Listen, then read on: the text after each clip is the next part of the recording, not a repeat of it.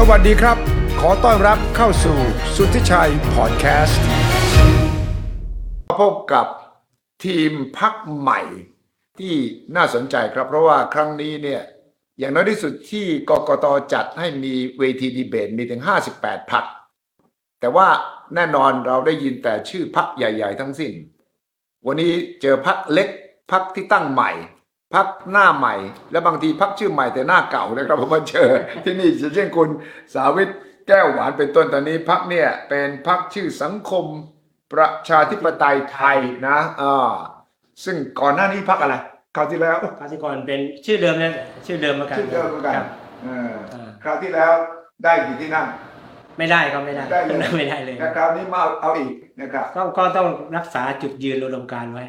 ปักหลักปักทรงไว้ในฐานะที่พรรคเป็นตัวแทนของชนชั้นผู้ยากไร้ใช่แล้วก็กรรมกรมั่งแต่นั้นที่ทำใช่ครับกรรมกรส่วนคุณต้นศักดิ์นี่ใหม่ๆเลยคุณต้นศักดิ์สนิทนามใช่ครับของพรรคชื่อพระดอนภาคนะครับเอาคนใหม่ก่อนคุยคนใหม่ก่อนครับได้ครับใหม่สดๆเลยเหรอครับพรรคนี้มาอย่างไรพรรคเนี่ยมีมา10 ปีแล้วครับ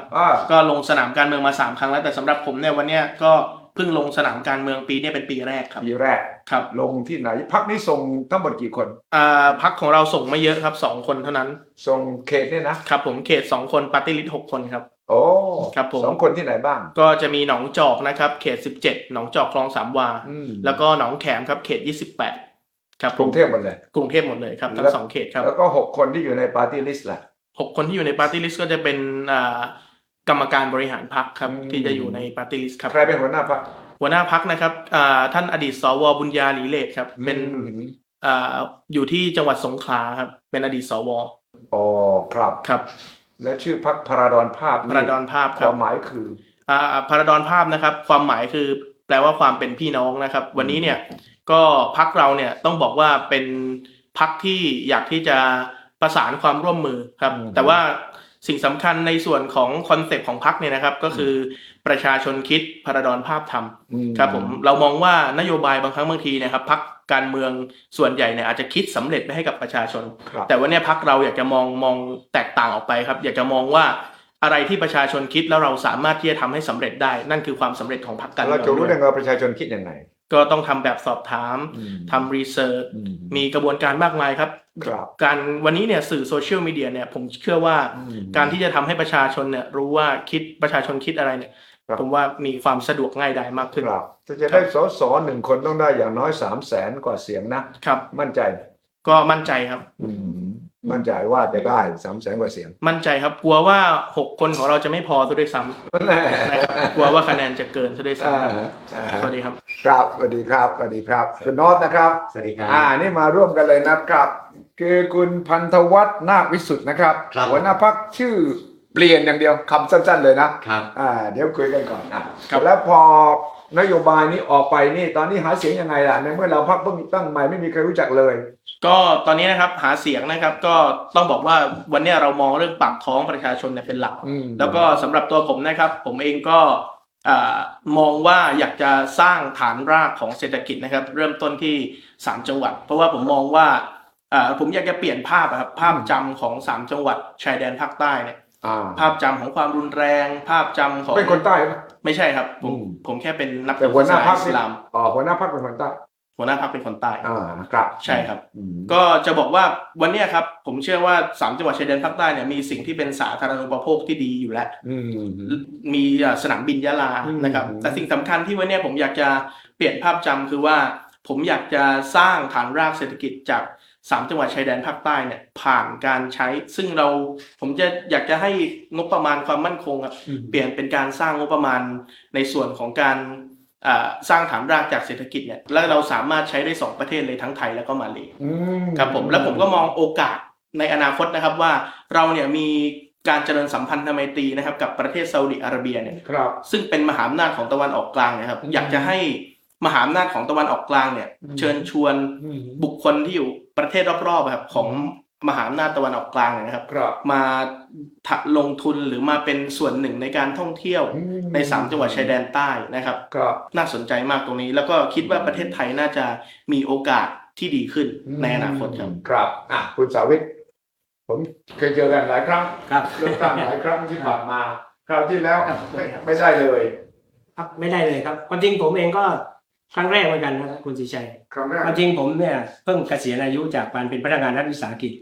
เดิมที่ผมเป็นประธานสหภาพแรงงานรัฐวิสาหกิจรถไฟ จำได้ แล้วก็เป็นเลขาธิการของสมาพันธ์แรงงานรัฐวิสาหกิจสัมพันธ์และเดินบนเส้นทางของกระบวนการคนทุกข์เนี่ย30-40 ปี ครับ นะครับมันก็เห็นภาพหลายสิ่งหลายอย่างที่มันเกิดขึ้นคือปัญหาหลายปัญหาที่เป็นปัญหาของภาคประชาชนจริงๆเพราะว่าเราเองก็เดินบนเส้นทางของสหภาพแรงงานกระบวนการคนทุกข์เนี่ยปัญหาหลายสิ่งหลายอย่างทุกคนส่วนใหญ่ไม่รับความเป็นธรรมในสังคมพยายามสะท้อนปัญหาในลักษณะของการเดินกระบวนบ้างการชุมนุมบ้างเพื่อที่จะส่งเสียงให้ถึงคนที่มีอำนาจมีคนที่รัฐบาลเนี่ยแต่ปัญหาก็คือว่ามันอาจจะได้บ้างแต่ว่าเป็นเศษเสี้ยวกับความต้องการทั้งหมดดังนั้นเราก็เลย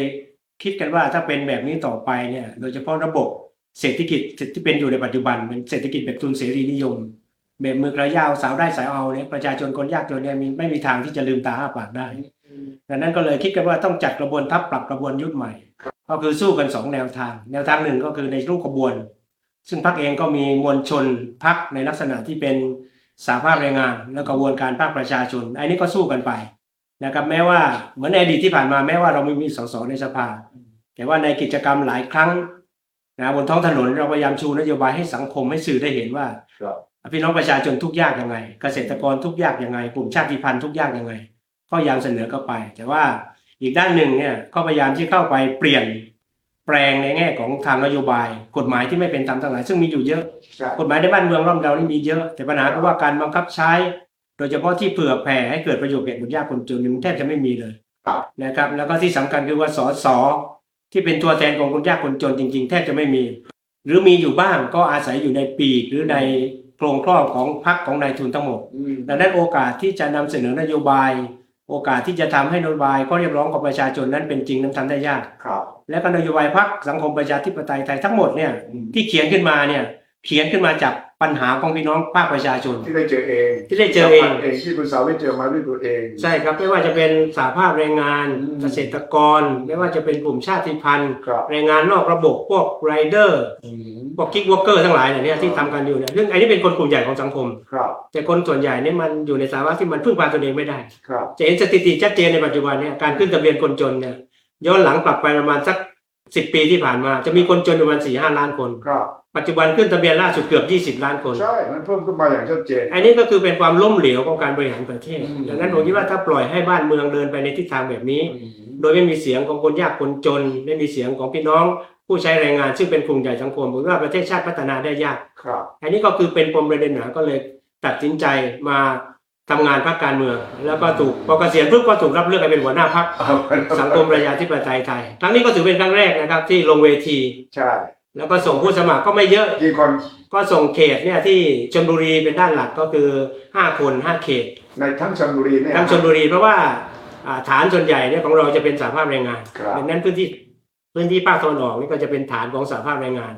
แล้วก็ที่จังหวัดนครศรีธรรมราชเขต2ก็1 คนแต่เหลือไว้ส่วนปฏิริษีเนี่ยก็5 คนซึ่งกรรมการบริหารพรรคส่วนมากเกือบทั้งหมดก็เป็นกรรมกรบางคนก็ยังอยู่ทำงานอยู่ในโรงงานอุตสาหกรรมในขณะนี้บางคนก็เป็นเกษตรกรแล้วก็บางส่วนก็เป็นกลุ่มชาติพันธุ์ก็มีอยู่เพราะว่าปัญหารากของสังคมไทยปัญหาใหญ่วันนี้มันเป็นปัญหาเชิงโครงสร้างไม่ใช่เป็นปัญหาที่เอาเงินไปให้แล้วปัญหาจะจบวันจนวันนี้เราตีค่าแค่เพียงเรื่องของการคนจนคือการไม่มีเงินแต่วันนี้คนส่วนใหญ่จนเงินจนสิทธิ์จนโอกาสจนอำนาจมันหลายสิ่งเป็นความจนที่มันเป็นเชิงโครงสร้างนั้นถ้าไม่แก้ปัญหาในเชิงโครงสร้างจริงๆผมคิดว่ามันแก้ปัญหาประเทศไม่ได้ฉะนั้นฐานเสียงที่เราคาดหวังคือกรรมกรเกษตรกรนะครับก็คาดหวังตรงนั้นเพราะว่ามันเป็นคนกลุ่มใหญ่ของสังคมแต่ว่าภายใต้ระบบการเมืองที่เป็นแบบนี้คุณสุชัยก็คงจะทราบกันอยู่ว่าเรื่องของเนี่ยแก้เรื่องของการดีเบตหรือแม้กระทั่งเรื่องของการดำเนินการเลือกตั้งการติดป้ายโฆษณาทั้งหลายเนี่ยพรรคเล็กๆแทบจะไม่มีนั่นสิครับทำป้ายขึ้นมาปุ๊บเนี่ยคุยกันเล่นๆนะฮะเสาร์นี้ไม่ว่างเสาร์หน้าก็ไม่ว่างเสาร์ต่อไปก็ไม่ว่างคือไม่มีว่างสำหรับไม่มีเสาไหนไม่มีเสาให้เลยแล้วก็ทำกันก่อนที่จะมี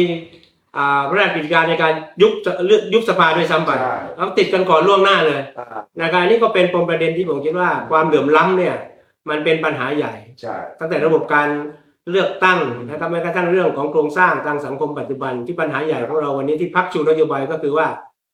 หยุดคอร์รัปชันสร้างสวัสดิการทั่วหน้าแก้ปัญหาความเหลื่อมล้ำอันนี้คือปัญหาใหญ่ของสังคมในปัจจุบันเบอร์อะไรครับจะได้ย้ำอีกทีเบอร์58ครับ58พรรคสังคมประชาธิปไตยไทยครับคุณน้องคุณพันธวัฒน์นะครับเด็กรุ่นใหม่เลยชื่อพรรคเปลี่ยนอะไรทำไมถึงชื่อแปลกๆเปิดเลยครับอยากเปลี่ยนอะไรเปลี่ยนได้หมดเลยแต่เอาจริงๆแล้วสิ่งที่ผมอยากจะทำก็คือเปลี่ยนชีวิตคนแบบผมคนที่ไม่เคยมีโอกาสในสังคมคนที่เกิดมาจากชนชั้นข้างล่างแล้วต่อสู้ดิ้นรนมาเรียกว่าไม่เคยมีอะไรง่ายเลยสำหรับชีวิตคนแบบเรายกตัวอย่างเช่นง่ายๆอย่างเรื่องการเข้าถึงเงินทุนสมมุติว่าผมเปิดร้านขายก๋วยเตี๋ยวสักร้านนึงผมไม่มีเงินทุนผมไปคุยกับแบงค์ไม่ให้นะเราต้องไปพวกหมวกกันน็อกอย่างเงี้ยเราก็สุดท้ายก็จ่ายไม่ไหวแล้วก็โดนกดลงไปยกตัวอย่างเรื่องพวกนี้ครับเป็นเรื่องที่เราอยากเข้ามาเปลี่ยนคือให้โอกาสคนที่ไม่เคยมีโอกาสครับเดี๋ยวนั้นเปลี่ยนทุกอย่างปลายเปิดใครอยากเปลี่ยนอะไรมาร่วมกับเราเปลี่ยนใช่ครับใครอยากเปลี่ยนอะไรถ้าเรามองมุมมองแล้วมันทำได้มันสามารถแก้ปัญหาได้เรายินดีครับเราเน้นเปลี่ยนปัญหาเป็นโอกาสผมคงยังไม่เน้นสร้างอะไรใหม่ๆเพราะว่าคนสร้างมีเยอะแล้วพรรคใหญ่เขาอยากสร้างนู่นอยากทำนู่นอยากแจกนู่นอยากแจกนี่ผมขอลงไปดูปัญหาที่ไม่มีพรรคไหนแตะเพราะว่าเวลาแตะแล้วมันเป็นปัญหาเราแก้ไม่ได้มันจะเสียชื่อเราขอลงไปเล่นกับปัญหาอย่างนี้ครับผมส่งกี่คนส่งปฏิริษี13ครับแล้วก็เขต18ส่วนใหญ่ที่ไหนครับส่วนใหญ่เป็นต่างจังหวัด4จังหวัดครับคือ4ภาคคือผมเนี่ยได้รับการตั้งพรรคเนี่ยกกต.รับรองเนี่ยวันที่15ก่อนยุบสภา5วันโอ้โห5วันเองเนี่ยไม่รู้ติดอะไรนักหนาติดพอเข้าประชุมเอาออกเข้าประชุมจนวันสุดท้ายแล้วถึงจะได้ออกมาก็เลยจะต้องวิ่งตั้งสาขาให้ครบ4ภาคถึงจะส่งตัวแทนได้มันเงื่อนไขตั้งพรรคอย่างพรรคเล็กๆเงี้ยคืออะไรครับก็1เลยจะต้องมีประชุมใหญ่ครั้งแรก500 กว่าคนสมาชิกเราจะหาอย่างไรแล้วตั้งพรรคใหม่ก็ผู้ก่อการครับไปชวนนะว่าเฮ้ยฉันจะตั้งพรรคแล้วนะมันบอกกี่คนสมาชิก500ครับครั้งแรกเนี่ยประมาณสักผมตีไป550เผื่อตายเผื่อติดคุกต้องเผื่อด้วยนะแล้วประชุมจัดตั้งพรรคเสร็จเรียบร้อยแล้วหลังจากกกต.รับรองแล้วเนี่ย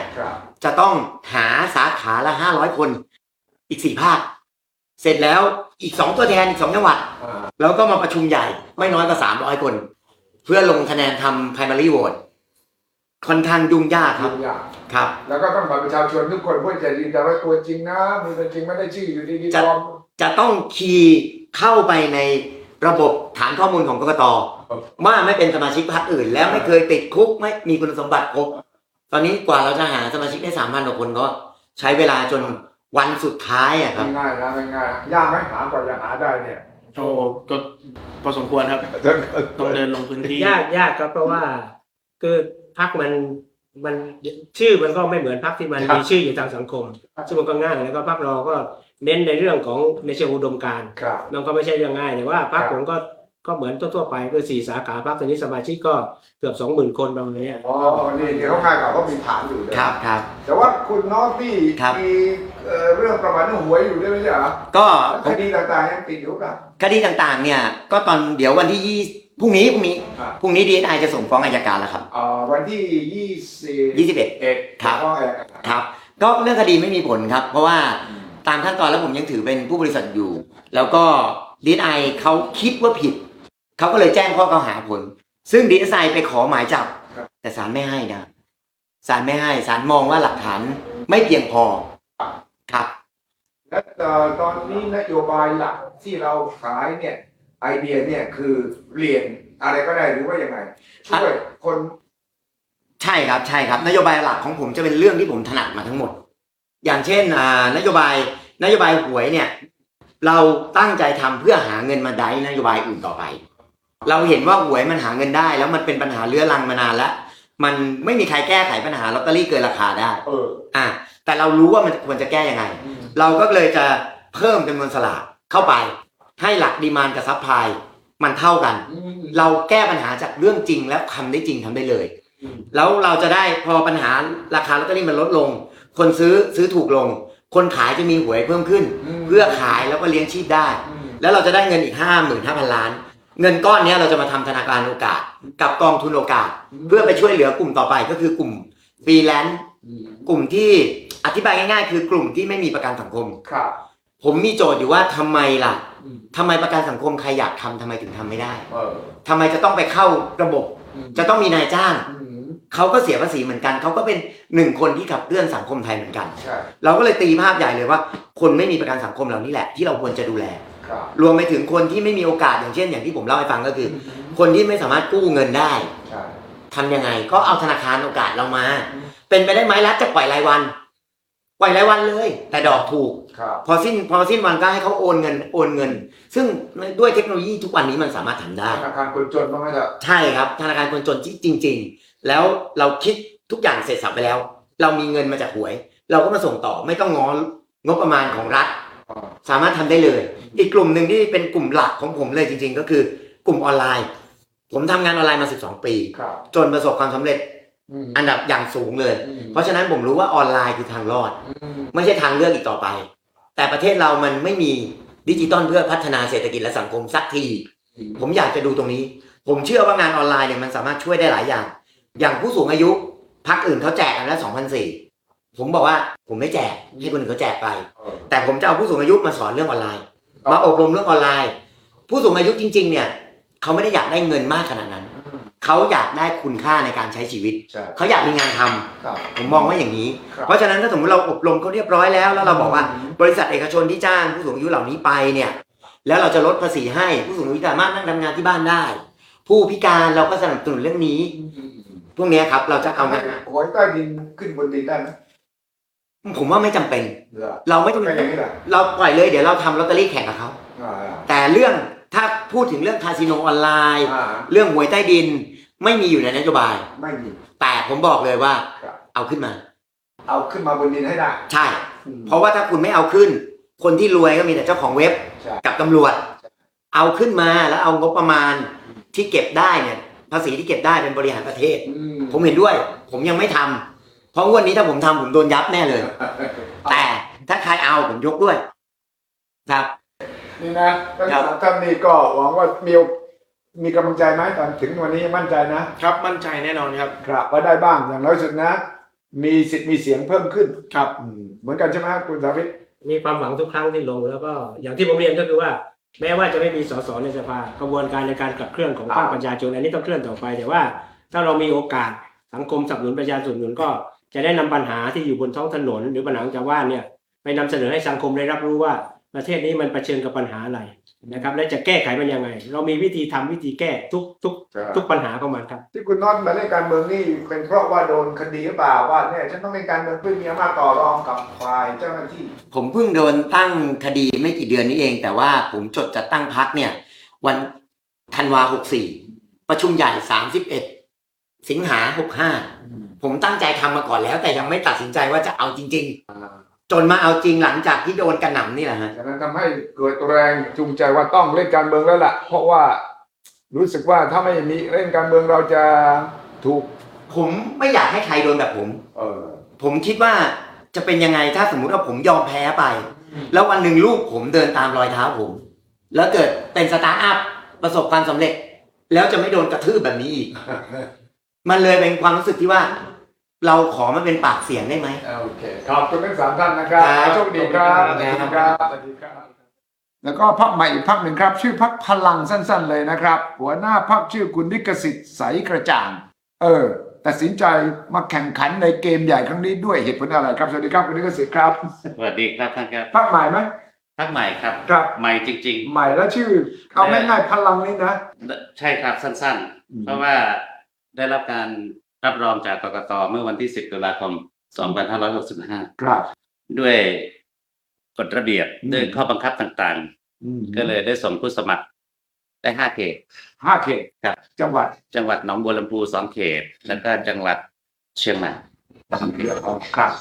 ตัวหัวหน้าพรรคเองลงที่ไหนเป็นพาร์ตี้ลิสต์ครับผมพาร์ตี้ลิสต์นะเบอร์ 1นะ3ครับ3เบอร์ 3เบอร์ 1คือประธานยุทธศาสตร์แล้วก็คือใครท่านณัฐวุฒิวงศ์เนียมครับแล้วก็อีกท่านหนึ่งก็เป็นให้เกียรติท่านเลขาธิการพรรคแต่ก่อนท่านเป็นหัวหน้าพรรคก็เลยให้ท่านลงในลำดับที่2ครับท่านดร.ชัยพล พระสุรัตน์บรรจงครับครับดังนั้นปาร์ตี้ลิสต์มีกี่คนที่ส่ง13 คนนะครับ13เลยนะฉะนั้นฐานใหญ่ที่เราส่งก็คือทางเหนือผมเป็นคนอีสานนะครับ แล้วก็มีทีมงานทางเหนือที่คอยให้การสนับสนุนด้วยนโยบายเหมือนกันครับอุดมการณ์คล้ายกันครับพรรคพลังนโยบายหลักคืออะไรจริงๆแล้วนโยบายของพรรคพลังเนี่ยเรามองไปที่ความมั่นคงทางเศรษฐกิจของครอบครัวซึ่งเป็นมูลฐานซึ่งเป็นปฐมภูมิของสถาบันในประเทศไทยเรามองไปที่ความมั่นคงความอยู่ดีกินดีก็เลยทำนโยบายที่เรียกสั้นๆว่าเงินเดือนนักเรียนครับผมแปลว่าก็คือหมายความว่าตั้งแต่เกิดจนป .6 เนี่ยให้เดือนละ 6,000 แล้วหลังจากเข้ามัธยมม .1 ถึงม .3 ให้เดือนละ 7,000 เดือนละเลยเหรอเดือนละมัธยมปลาย 4 ถึง 6 เดือนละ 8,000 จบปริญญาตรี 10,000 บาทซึ่งตรงนี้เนี่ยเราภูมิใจเสนอครับแล้วในระหว่างที่ลูกหลานเรียนในช่วงมัธยมเราคงต้องปรับปรุงหลักสูตรเพราะว่าที่ผ่านมาพรรคพลังได้เห็นแล้วว่าพิสูจน์เห็นแล้วว่าหลักสูตรปัจจุบันนี้ในระดับมัธยมมีวิทย์คณิตมีศิลปะทั่วไปเด็กจบออกมาไม่สามารถทำงานได้ทันที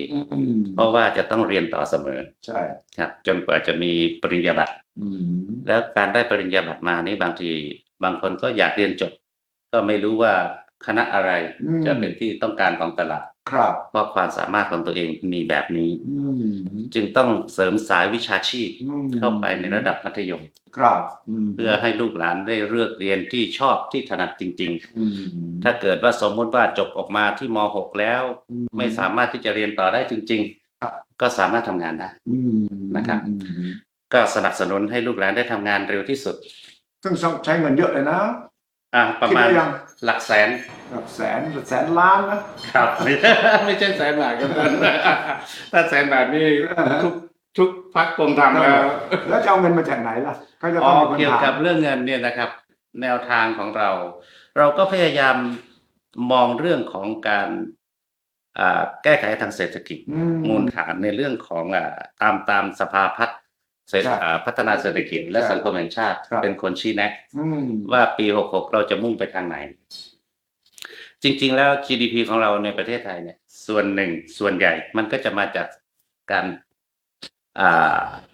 ท่องเที่ยวแล้วก็ส่งออกสินค้าเราก็มุ่งเน้นไปที่สินค้าการเกษตรด้วยเหมือนกันนะครับซึ่งมันจะเป็นฐานรวมนี้ไม่พ้นที่จะเป็นภาษีด้วยบางส่วนครับท่านครับเป็นเรื่องปกติแต่ว่าในเรื่องของรายได้ที่เราจะเอามาเสิร์ฟนโยบายเราก็เลยมีนโยบายก็ไม่รู้จะถูกใจคนถามหรือถูกใจพี่น้องประชาชนหรือเปล่าก็คือเรื่องของการที่เราจะพยายามทำให้คาสิโนให้ถูกกฎหมายเพราะอะไรเพราะว่าปัจจุบันนี้พวกเราไม่มีกฎหมายรองรับแล้วพี่น้องคนที่เขาชอบคนที่เขารวยก็เหมารถกันไปเล่นต่างประเทศใกล้มาบ้านใกล้เรือนเคียงบางคนก็เอารถไปทิ้งไว้ที่นั่นกลับมาตัวเปล่าเพราะนั้นถ้าเกิดตรงนี้เราสามารถผลักดันให้อันนี้เรายังไม่พูดถึงจริยธรรมหรืออะไรต่างๆนานานะครับท่านครับก็คือหมายความว่าให้พี่น้องชอบที่จะทำแล้วเราเก็บภาษีจากตรงนั้นให้เป็นเม็ดเป็นหน่วยผมว่าตรงนี้ก็จะเป็นส่วนหนึ่งที่จะเอามาใช้จ่ายมันเหมือนกับว่าประเทศเรากำลังหาไปใช้ไปนั่นแหละครับแล้วก็ที่ดีที่สุดอย่างหนึ่งก็คือเกี่ยวกับตัวนี้ก็คือเรื่องของเศรษฐกิจมันจะโฟลว์ในตัวของมันเองทุกเดือนนะครับคือเราไม่จำเป็นต้องหาเงินก้อนใหญ่ลงมาเพื่อทุ่มรัศมีเท่านั้นเท่านี้ภายในกี่เดือนใช่ไหมฮะซึ่งตรงนั้นผมพูดตามเขาไม่ได้ว่าใครนะครับก็เลยแบบว่าความมั่นคงของเศรษฐกิจตัวนี้น่าจะดีกว่าครับผมถ้าเกิดสมมติว่าลูกหลานของเราโตขึ้นไปมันก็จะมีคุณภาพแล้วก็เป็นอนาคตของชาติเจนที่เราจะสร้างนี่ก็คือเจนที่ เราต้องฝากความหวังไว้กับเขาเจนใหม่เลยนะนี่เป็นคนรุ่นใหม่เลยนะครับรุ่นใหม่แบบแรกเกิดนะครับแล้วถ้าอายุเขาผ่านไป10 ปี 20 ปีประเทศเราก็คงรุ่งเรืองใช่แล้วเขาก็จะมีความมั่นคงในชีวิตเป็นการส่งเสริมให้สถาบันครอบครัวมั่นคงแล้วก็ในระหว่างนี้คนที่ได้ก็คือพ่อแม่ก็จะไม่เดือดร้อนเพราะว่าปัจจุบันนี้เดินทางเข้ามาหางานทำในกรุงเทพครับมาทั้งมาทั้งผัวทั้งเมียแต่ว่าลูกหลานอยู่กับตากับยายกับปู่กับย่าตื่นขึ้นมาตอนเช้าหาเงินไปโรงเรียนไหมครับพ่อแม่รายได้ก็น้อยไม่สามารถส่งถ้าเราเสิร์ฟตรงนี้เข้าไปได้ความมั่นคงตรงนี้เกิดพ่อแม่อยู่ก็ไม่เป็นห่วงมากก็ทำงานได้เต็มที่ประสิทธิภาพก็สูงคุณลิขสิทธิ์ก่อนหน้าที่จะมาเล่นการเมืองนี้ทำอะไรผมจริงๆไม่ได้รับราชการนะครับเป็นเรื่องของผู้บริหารแพ็กเกจแล้วตั้งแต่ธุรกิจอะไรที่เป็นธุรกิจเกี่ยวกับ finance อยู่ที่ไหนอยู่ที่ตะวันออกพาณิชย์ลิสซิ่งมหาชนจำได้ครับทางรู้จักใช่ไหมครับตอนนี้ไม่อยู่แล้วยังอยู่ไม่ใช่ตะวันออกไฟแนนซ์นะครับท่านไม่ใช่หรอมันคนละอันชื่อพร้อมกันเพราะว่าเป็นสถาบันการเงินที่เกิดทางภาคตะวันออกอยู่ทางตะวันออกตอนนั้นชื่ออีกตอนนั้นอันนั้นตะวันออกสับสนกันอยู่คนละชื่อแต่ว่าที่มาเล่นการเมืองเพราะอะไรจริงๆแล้วถ้าพูดถึงว่าเส้นทางทางการเมืองเราได้เริ่มมาตั้งนานแล้วครับท่านก็คือพูดถึงชื่อนี้ท่านคงรู้จักแน่นอนร้อยโทดร.กุเทพไสกระจ่างแน่นอนครับเป็นพี่ชายผมเองใช่ไสกระจ่างนี่ก็คือท่านก็อยู่ในสายการเมืองมาตลอดผมก็เป็นผู้เชี่ยวชาญประจำตัวบ้างแล้วก็ทำงานช่วยเป็นที่ปรึกษาส่วนตัวมาตลอดครับผมแต่ว่าก็สังกัดทางสายประชาธิปไตยสายเพื่อไทยนะฮะเพียงแต่ว่าบ้านหลังใหญ่มันแออัดนะครับแล้วก็เมื่อท่านสุเทพท่านจำเป็นต้องเดินทางไกลไม่กลับมาอีกมันก็เป็นวาระที่พวกเราต้องต่อสู้กันเองเราก็รับช่วงต่อแต่ว่าการรับช่วงต่อในบ้านหลังใหญ่มันหลากหลาย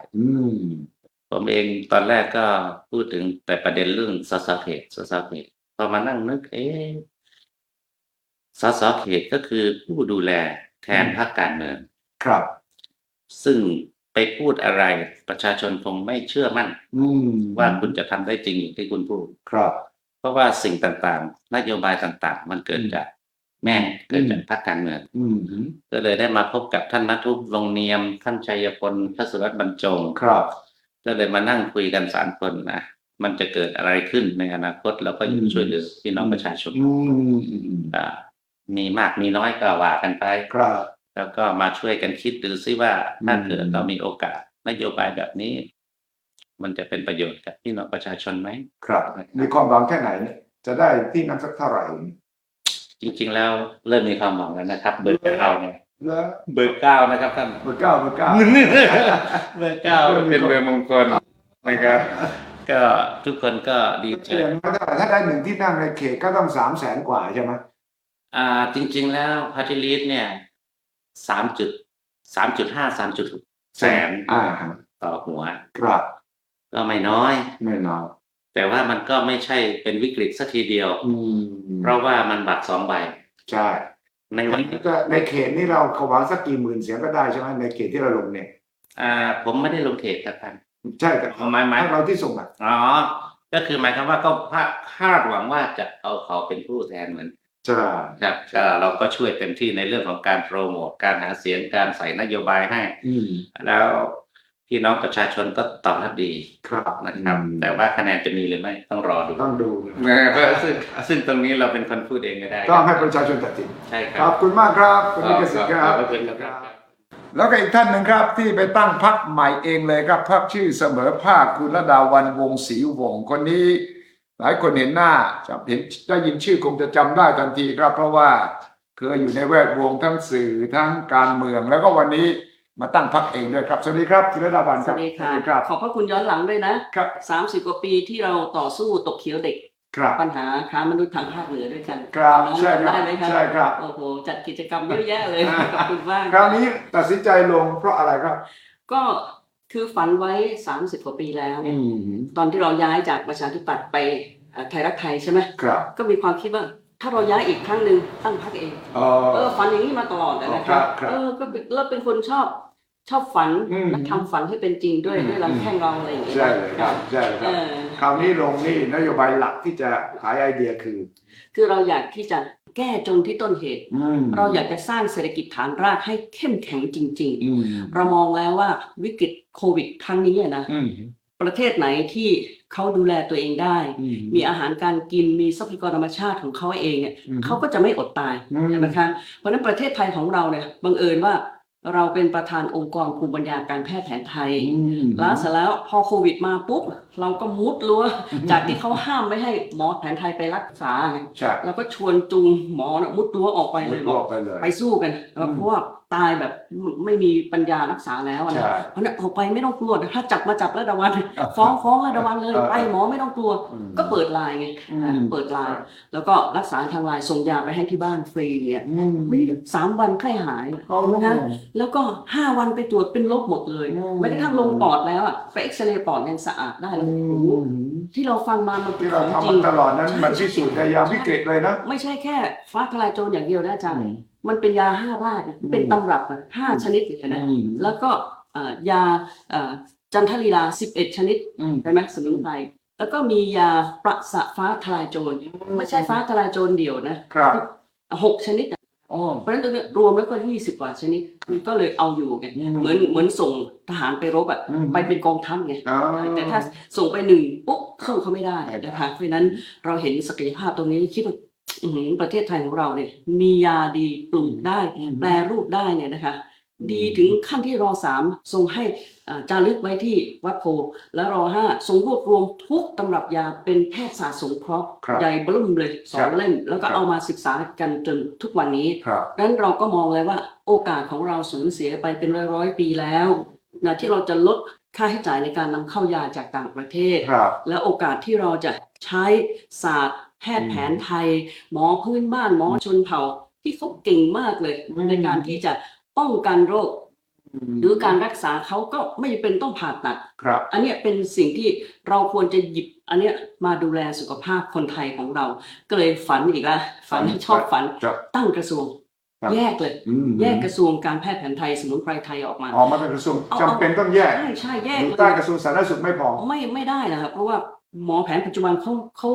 คนละศาสตร์กันไงเห็นไหมครับแล้วประเทศไทยของเราเนี่ยมันอุดมสมบูรณ์ไปด้วยสมุนไพรตั้ง 2,000 กว่าชนิดกลัวอะไรล่ะนะคะเพราะฉะนั้นหมอแผนไทยก็มีอยู่ทั่วประเทศอยู่แล้วแต่ว่าเรามาช่วยกันเติมศักยภาพเติมประสิทธิภาพให้คุณหมอเหล่านั้นเนี่ยนะคะแล้วเสร็จแล้วเราก็มีโรงพยาบาลแพทย์แผนไทยทุกโรงพยาบาลทุกจังหวัดทั่วประเทศพรรคเสมอภาคนี้ตั้งมา3 ปีแล้วคือค่อยๆเดินไงค่อยๆเดิน3 ปีสำหรับเลือกตั้งครั้งนี้แล้วใช่ค่ะใช่ก็ครบสมบูรณ์แบบแล้วส่งกี่คนครั้งนี้41 คนปาร์ตี้ลิสต์นะฮะแต่ว่าเราจัดแบบgender quota ได้หมายถึงหญิง2ชาย2หญิง2ชาย2โอ้โหเท่มากเลยนะจ๊ะนี่คือสิทธิความเสมอภาคที่เราพูดกันมาเป็น30 กว่าปีในสภาก็มีคนมากระตุ้นบทบาทผู้หญิงนะคะความเสมอภาคผู้หญิงมีน้อยตอนนี้แค่ประมาณ10 กว่าเปอร์เซ็นต์เมื่อไหร่จะได้ 30% เหมือนอินโดเขาอะไรนะเพราะฉะนั้นเราทำพรรคเราก่อนดีไหมนั่นหมายถึงว่าปาร์ตี้ลิสต์41 คนเนี่ยของเราได้ประมาณ 48% นะผู้หญิงแล้วก็เขตที่เราส่งน้อยนะคะพังงาเขต 1เขต 2แล้วก็กรุงเทพ3 เขตก็ภาษีเจริญเขต 1นะเบอร์6นะฮะแล้วก็บางขุนเทียนเบอร์14แล้วก็ลาดพร้าวเบอร์6รวมแล้ว5 เขตนะคะ5 เขตใช่ค่ะทางเหนือไม่ส่งเหนือไม่ส่งเพื่อจะให้ง่ายประชาชนจะได้ไม่สับสนใช่เบอร์แต่น่าจะได้เบอร์17นะเบอร์17เบอร์17เบอร์17นะครับชัดไหมคะ17นะคะบัญชีรายชื่อพรรคเสมอภาคค่ะเราไม่ซื้อเสียงนะคะเราจะเริ่มต้นการเมืองที่ขาวสะอาดค่ะฉะนั้นจุดขายก็คือเรื่องไปแก้ปัญหาที่ต้นตอใช่ค่ะก็หมายถึงว่าอันนี้แหละคือความมั่นคงด้านสุขภาพของคนไทยลดการนำเข้าแล้วเราสามารถส่งออกใช่ไหมเกิดรายได้มหาศาลขณะที่กฎหมายบล็อกสารพัดเลยยังมุดออกไปส่งออกผลิตภัณฑ์สมุนไพรไทยปีหนึ่ง300,000 ล้านกว่าบาทแต่ถ้าเราทำให้ถูกกฎหมายแยกกระทรวงออกมาแล้วก็ครบวงจรที่การสนับสนุนพัฒนาต่อยอด จะมีรายได้เนี่ย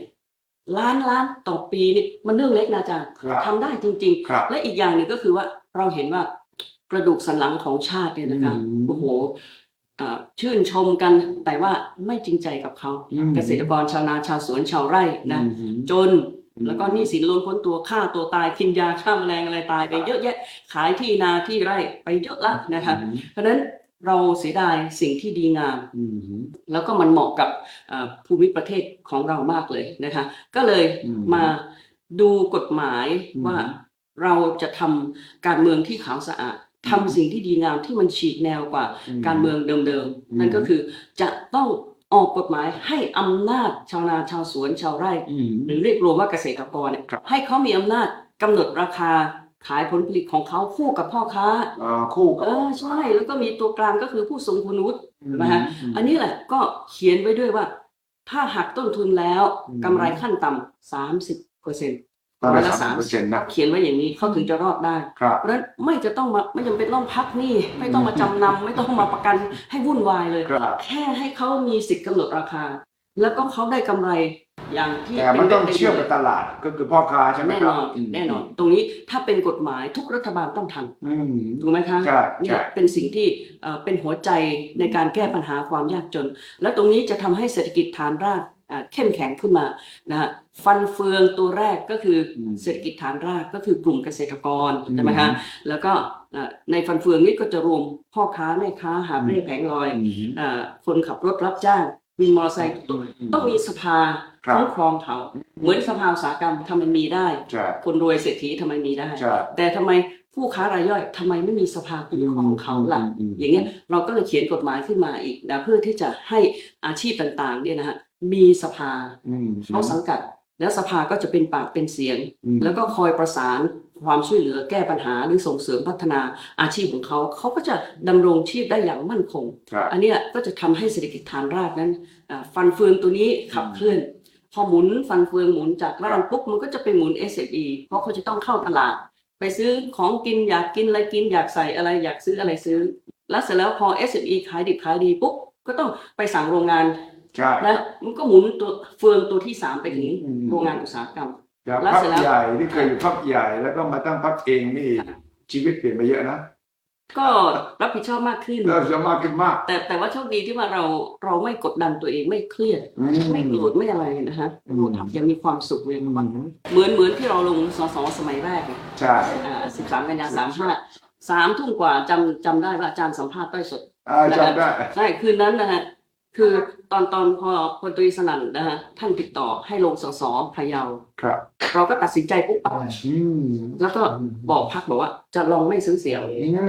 พิสูจน์ไงเห็นไหมว่าใครก็เกลียดนักการเมืองโกงซื้อเสียงใช่ไหมเราลองไม่ซื้อเสียงดูสิสอบตกช่างมันเห็นไหมเราก็ถือไม้แลกคะแนนจำได้เลยครับแต่เล่าเนี่ยว่างๆก็มานั่งคุยกันยาวเลยวันนี้มาเป็นหัวหน้าพรรคเสมอภาคแล้วก็ลงเลือกตั้งครั้งนี้ก็ท้าทายพิสูจน์พอสมควรนะครับขอบคุณมากครับคุณณดาวันครับเบอร์17ค่ะและนี่ครับพรรคใหม่พรรคหนึ่งครับชื่อเท่ด้วยนะพรรคไทยสมาร์ทนะครับหัวหน้าพรรคคุณเกียรติภูมิสิริพันธ์ครับสวัสดีครับคุณเกียรติภูมิครับเป็นไงครับชื่อนี้เท่มากเลยไทยสมาร์ททำไมต้องสมาร์ทด้วยคือยุคนี้พศนี้นะครับทุกสิ่งทุกอย่างเนี่ยสมาร์ทโฟนมีสมาร์ทหมดสมาร์ทเอเนจีสมาร์ทฟาร์มเมอร์ผมอยากให้ประเทศไทยเนี่ยมีทุกอย่างสมาร์ทหมดสมาร์ทซิตี้เพราะฉะนั้นเราจะพัฒนาประเทศยกระดับประเทศให้ทุกอย่างเนี่ยทันสมัยแล้วก็ยกระดับให้ประเทศไทยเนี่ยอยู่ในกลุ่มประเทศที่พัฒนาแล้วโลกที่1นะครับสู่ G7 เราจริงมีความฝันว่าเบอร์สุดท้ายไทยสมาร์ทนำพาชาติสู่ G7 แล้วก็วงเล็บว่า67เพราะ67กับ G7 เนี่ยมันคล้ายๆกันที่ตั้งใจที่จะได้เบอร์สุดท้ายใช่ไหมตั้งใจเลยก็67นะ67ถ้าเบอร์สุดท้ายครับสุดท้ายแล้วมันคล้องกับ G7 ด้วยเพราะเราตั้งใจจะให้ประเทศไทยเนี่ยอยู่ในกลุ่ม G7 ครับนโยบายหลักคือเราจะนำสมาร์ทเทคโนโลยีที่ดีที่สุดในโลกมาเพิ่มศักยภาพให้คนไทยเนี่ยสมาร์ทแล้วก็มีความสามารถในการที่จะเจาะตลาดโลกหารายได้เข้าประเทศนะครับเราจะไม่ทะเลาะกับใครเราจะทำให้ประชาชนเนี่ยกลายเป็นอย่างเกษตรกรเนี่ยก็จะกลายเป็นสมาร์ทฟาร์มเมอร์อย่างผู้ประกอบการก็จะกลายเป็นสมาร์ทองค์ประกอบ ประมาณนั้นเพราะฉะนั้นทุกอย่างเนี่ยนะครับถ้าเกิดว่าเรายกระดับขึ้นมารายได้ก็ได้มากขึ้นภาษีรัฐก็เก็บได้มากขึ้นเมื่อภาษีรัฐเก็บได้มากขึ้นก็สามารถที่จะพัฒนาประเทศมากขึ้นประเทศเราก็จะยกระดับเวลาไปประชุมนานาชาติเวทีโลกนะฮะเราก็จะยืนข้างๆอังกฤษฝรั่งเศสเยอรมันอิตาลีสหรัฐอเมริกาญี่ปุ่นระดับโลกเลยฮะอันนี้เป็นความตั้งใจผมเลยเพราะว่าผมมีความใฝ่ฝันอยากให้ประเทศไทยเนี่ยอยู่ในโลกกลุ่มที่1คือกลุ่มประเทศพัฒนาแล้วเพราะว่าผมได้รับการศึกษาจากกพ.ไปเรียนที่ MIT ที่สถาบันเทคโนโลยีแมสซาชูเซตส์ก็เลยเข้ากับเทคโนโลยีแล้วก็นำเทคโนโลยีดีสุดในโลกเนี่ยมาพัฒนาชาติคือเงินเป็นภาษีของประชาชนครับได้ทุนกพ.ไปเราก็เลยคิดว่าอยากจะตอบแทนคุณแผ่นดินสิ่งที่ดีๆที่เรารับได้เนี่ยเราก็อยากจะคืนกลับไปให้สู่ประเทศไทยแล้วก็ประชาชนครับส่งกี่คนครับปีนี้ฉุกละหุกมากครับเราส่งแค่74คนครับโอ้ไม่น้อยนะจริงๆตั้งใจส่งตั้งแต่174นะไม่ครับปาร์ตี้ลิสต์ปาร์ตี้ลิสต์27ส่งเขตนี่นะเขตนี่47บวก27ก็เป็น74ที่ไหนบ้างเขตเนี่ยเขตจะมีที่เยอะๆนะครับมีอุดรธานีมีขอนแก่นมีชลบุรีครับมีสุราษฎร์ธานีสงขลานครศรีธรรมราชทุกภาคเลยสินะครับก็ cover ทุกภาคครับทำอะไรมาก่อนครับถึงได้ตัดสินใจมาตั้งพรรคการเมืองคือเดิมเนี่ยผมเป็นรองหัวหน้าพรรคเศรษฐกิจใหม่ที่คุณมิ่งขวัญแสนสุขอดีตหัวหน้าพรรคตอนนั้นเราได้มา6 สสใช่พอคุณมิ่งขวัญลาออกนะครับพรรคก็ไม่ได้เดินต่อผมก็เลยคิดว่าถึงเวลาที่เราจะต้องนำพาพรรคที่เราสามารถที่จะขับเคลื่อนประเทศได้เนี่ยก็เลยเป็นที่มาของพรรคไทยสมาร์ทอายุยังแค่ประมาณลงราชกิจจานุเบกษาเมื่อ21 กรกฎาคม 65นี่โอ้โหเป็นปีก็เป็นไม่ถึงปีครับมั่นใจแค่ไหนครับที่ลงหาเสียงเนี่ยก็มั่นใจในส่วนของผมนะฮะคือผมก็ส่งไม่ได้ครบทุกจังหวัดก็ส่งได้แค่ประมาณ10 จังหวัดได้แล้วก็สสเขตก็ประมาณ47ที่นั่งนะครับปาร์ตี้ลิสต์27ก็เราก็โฟกัสในส่วนที่เราทำได้ดีที่สุดนะครับก็กะว่าจะได้สักประมาณ1 ใน 4 1 ใน 3ก็ดีใจแล้วครับโอ้1 ใน 3นี่กี่คนนะก็20 กว่าคนเยอะนะแล้วมีแคนดิเดตนายกไหมเป็นเองก็เปล่าครับผมเป็นแคนดิเดตนายกครับครับเรื่องการเมืองครั้งแรกก็ก็เศรษฐกิจใหม่นี่ผมอยู่เบื้องหลังครับผมไม่ได้ลงเป็นรองหัวหน้าพรรคช่วงแรกแล้วก็ครั้งนี้เป็นการลงสสครั้งแรกลงครั้งแรกลงมาเองลุยเองเลยครับมั่นใจได้ไงเราก็อาศัยว่าเรามีประสบการณ์ด้านทำโครงการทำธุรกิจแล้วก็ประสบความสำเร็จได้รับรางวัลระดับชาตินะฮะธุรกิจอะไรครับที่ทำก็เกี่ยวกับพลังงานทางเลือกก็มีพลังงานแสงอาทิตย์พลังงานลมพลังงานชีวมวลผมได้รับรางวัลพวกนี้มาแล้วก็มันมีโครงการที่สร้างรายได้ให้ประชาชนอย่างพลังงานชีวมวลเนี่ยนี่บอกเลยนะตั้งเรื่องราคาไฟฟ้าแพงไปแล้วหมดเลยนะต้องมีทางออกให้เราจะเรียนว่าแสงอาทิตย์เนี่ยนะครับต้นทุนจริงๆเนี่ยถูกมากเลยก็บอกต้องตอนลงทุนแรกมันแพงนี่แล้วก็เวลาทุนคืนกี่ปีไม่เกิน5 ปีครับถูกลงเยอะนะครับคือถูกลงเยอะเพราะว่าเมื่อก่อนเนี่ยเมกะวัตต์ละเกิด100 ล้านบาทเดี๋ยวนี้ไม่ถึง30 ล้านแล้วก็เสียครั้งเดียวต่อไป variable cost มันต่ำมากเพราะแสงอาทิตย์ได้มาฟรีลมได้มาฟรีชีวมวลเวลาที่เหลือก่อนเลือกตั้งเนี่ยเสนอนโยบายเรื่องพลังงานเรื่องไฟฟ้าถูกลงได้ยังไงเสร็จเพราะพรรคกำลังแข่งไอเดียกันนี้อยู่ครับคืออันนี้คืองานผมนะครับไม่ใช่เพราะว่าผมทำเรื่องพลังงานทางเลือกเนี่ยโรงไฟฟ้าโรงแรกเนี่ยผมทำปี2547ที่ภาคใต้นะครับอำเภอเขาพนมจังหวัดกระบี่ก็เป็นโครงการที่สร้างรายได้ให้ประชาชนเพราะว่าทลายปาล์มเนี่ยเมื่อก่อนทิ้งตอนนี้ขายให้โครงการเนี่ยได้ปีนึงประมาณ60 ล้านครับอันนี้คือประชาชนได้รายได้ตอนนั้นเรายังไม่ได้เป็นรัฐบาลเราไม่ได้เป็นภาคการเมืองแต่ว่าเราสามารถสร้างโครงการให้ประชาชนได้รายได้ผมคิดว่าตอนนี้การตั้งพรรคการเมืองการเสนอไอเดียประชาชนตลอดเวลาจะช่วยได้ครับจะได้รับเลือกแค่ไหนกี่คนอีกเรื่องหนึ่งนะครับเราก็เอาจุดแข็งของเราเนี่ยเป็นจุดขายใช่ครับนี่ครับผมคุยกับหัวหน้าพรรคตัวแทนพรรค6 พรรคเล็กพรรคใหม่นี่นะครับน่าสนใจมากเลยจริงๆเนี่ยผมสัมผัสเองพรรคใหญ่เนี่ยอาจจะมีไอเดียข้อเสนอต่างๆมากมายแต่พรรคเล็กนี่นะครับโดยเฉพาะหัวหน้าพรรคแต่ละท่านเนี่ยมีความมุ่งมั่นตั้งใจแล้วก็มีแนวคิดที่น่าสนใจมากเลยครับฉะนั้นครั้งนี้เนี่ยเวทีนี้เปิดกว้างพอสมควรเป็นจังหวะโอกาสที่ผมเห็นคนรุ่นใหม่หรือคนรุ่นที่กลางๆแต่ตอนนี้เห็นโอกาสที่จะ ทำงานการเมืองที่มีแนวคิดฉีกแนวออกไปหรือเห็นมุมมองที่พรรคใหญ่จะมองไม่เห็นดังนั้นนี่เป็นอีกหนึ่งโอกาสนะครับที่เราควรจะพิจารณาพรรคเล็กๆทั้งหลายแหละว่าควรให้โอกาสเข้าไปเสนอไอเดียแล้วก็ทำหน้าที่ช่วยกันทำให้พรรคใหญ่นั้นได้มีดุลถ่วงที่ถูกต้องเหมาะสมด้วยขอบคุณมากนะครับขอบคุณครับสวัสดีครับ